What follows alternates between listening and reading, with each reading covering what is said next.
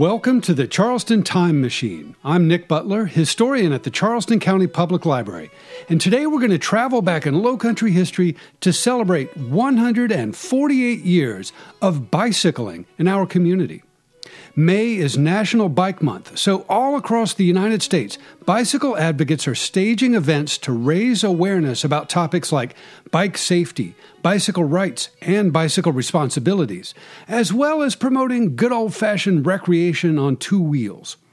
In this era of high-stress traffic and congestion in the Lowcountry and elsewhere, bicycles are part of a larger conversation about pursuing sustainable, alternative forms of transportation that would help break the gridlock on our roads and help protect our fragile environment from damages caused by our long dependence on fossil fuels.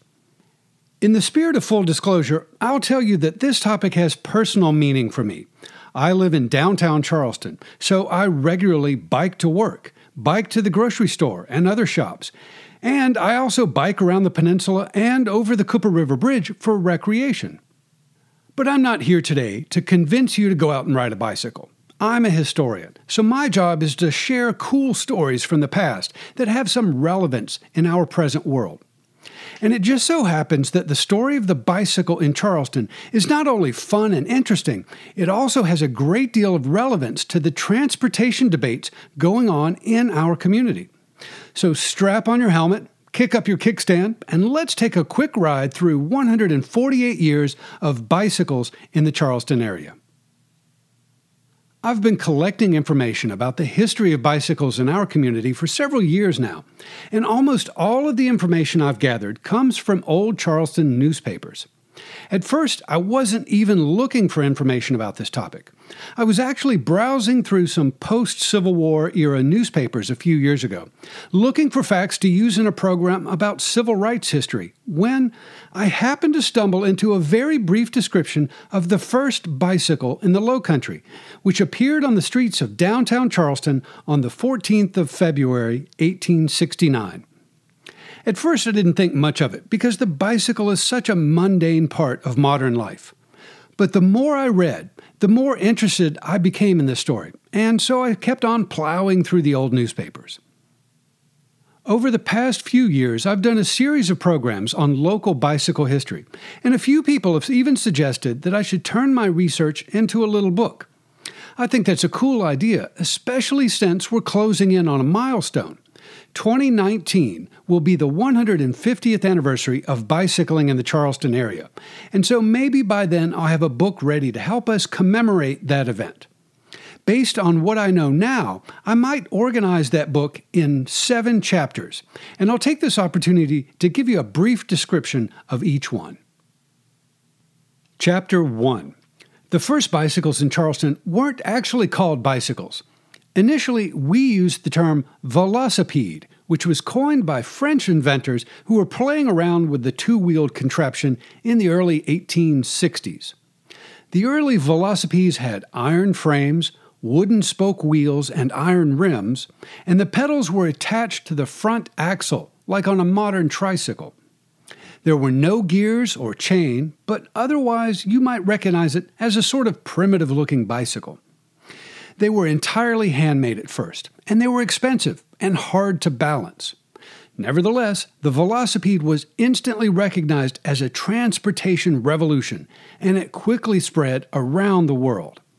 Immediately after the American Civil War, curious young men in places like New York and San Francisco began experimenting with the new device. The two-wheeled velocipede was a welcome, fun diversion for many people in post-war America, and it spread rapidly across the country. The newspapers of Charleston kept up with the fad, reporting the first velocipedes in places like New Orleans and Chicago, even before folks in the Lowcountry had even seen one. When the first velocipede rolled into Charleston in February of 1869, it was a homemade model built by a local tinsmith, and it was an instant sensation. For nearly 5 months in the spring of 1869, the velocipede was front-page news in Charleston. At first there was just one, and everyone in town clamored to see it. when a velocipede salesman pedaled through the unpaved streets of Charleston in early March of 1869, a crowd of hundreds tried in vain to follow him around the town. Everyone recognized that this new machine, the feedless horse, as some people called it, represented a revolution in transportation and mobility. Brightly colored velocipedes manufactured in New York soon began flowing into our city in small numbers. Riding clubs and races sprang up like mushrooms, and the police tried in vain to keep the new machines off the city's brick-paved sidewalks.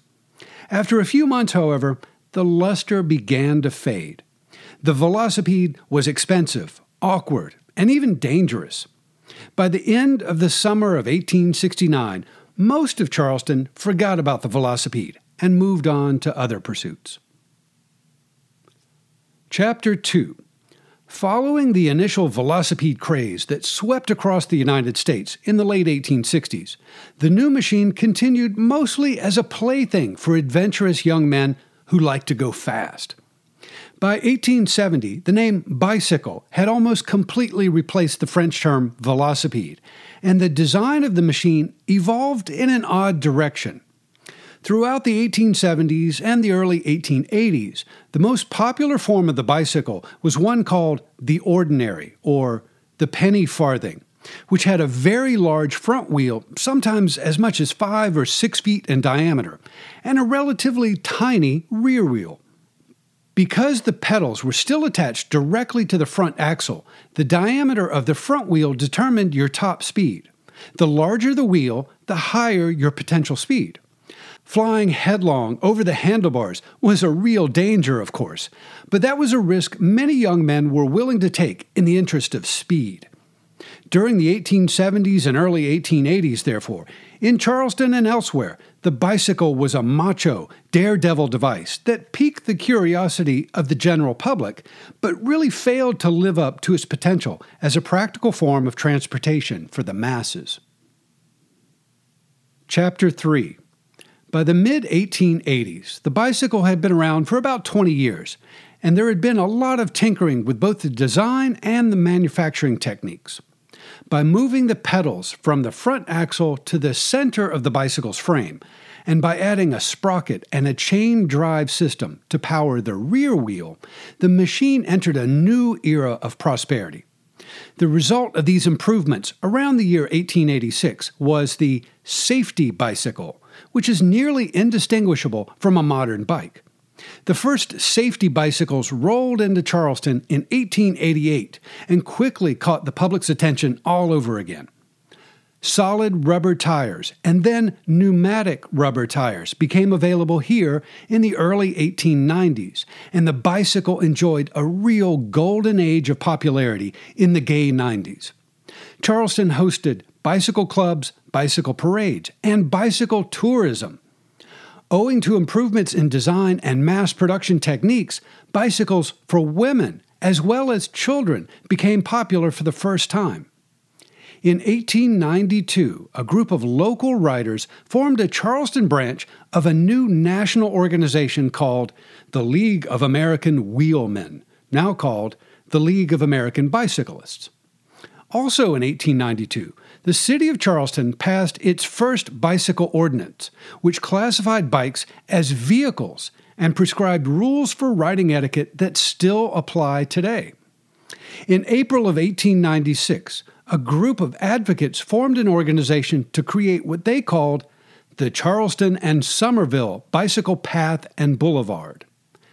Their goal was to connect the two communities with a bicycle and pedestrian greenway that ran parallel to the existing railroad line.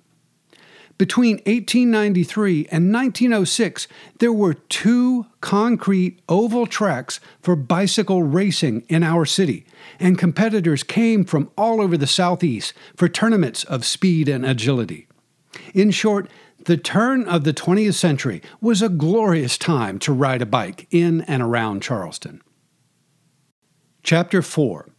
Everything changed in 1901 when a new vehicle appeared on the streets of Charleston. It was the Locomobile, a 4-wheeled, steam-powered contraption that represented the latest step forward in the world of transportation. No one here remembers the locomobile, however, because in 1902, the first gasoline-powered automobiles rolled into Charleston. At first, the automobile wasn't seen as a direct threat to the bicycle or even the electric trolleys that plied our streets. In fact, the earliest automobiles and motorcycles in Charleston were actually introduced by men who ran bicycle shops. To them, these new machines were just the next logical steps. In retrospect, however, we can look back at the first 4 decades of the 20th century and see clearly the rapid rise of the automobile and the slow decline of the bicycle. The first automobile appeared here in March of 1902, and then 10 years later, in August of 1912, the city of Charleston passed its first modern traffic ordinance. In that short span of time, the streets had become sufficiently busy, confused, and dangerous that the city had to intervene and try to regulate the flow of traffic. In 1912, our first downtown traffic ordinance set the maximum speed limit at 12 miles per hour and required bicycles to follow all the rules of the road like every other vehicle. In the Roaring '20s, the advance of the automobile quickened. During the Great Depression of the 1930s, poor people everywhere clamored for bicycles as cheap means of transportation, but the automobile continued to overtake our roads. When a new bridge was being built over the Ashley River in 1926, bicyclists lobbied for a bike lane, but they were shot down. In 1938, diesel buses replaced the streetcars that had carried local folks to and from work since 1866. Bicycle injuries and bicycle fatalities spiked in urban centers like Charleston. By the time the United States entered World War II, the bicycle in Charleston was a quaint device used only by children, delivery boys, and poor folks. Chapter 5. In the aftermath of World War II, the United States enjoyed an era of unprecedented prosperity. Manufacturing and consumption skyrocketed. Automobiles dominated the roads and dominated the American psyche. With their increased mobility, millions of Americans, including folks in Charleston, moved from the city to the newfangled suburbs. The proliferation of cars and cheap gasoline made it possible for the rising generations to commute longer distances to work, to school, and to new suburban shopping centers. In short, it was a dismal period for the bicycle. Adult ridership plummeted.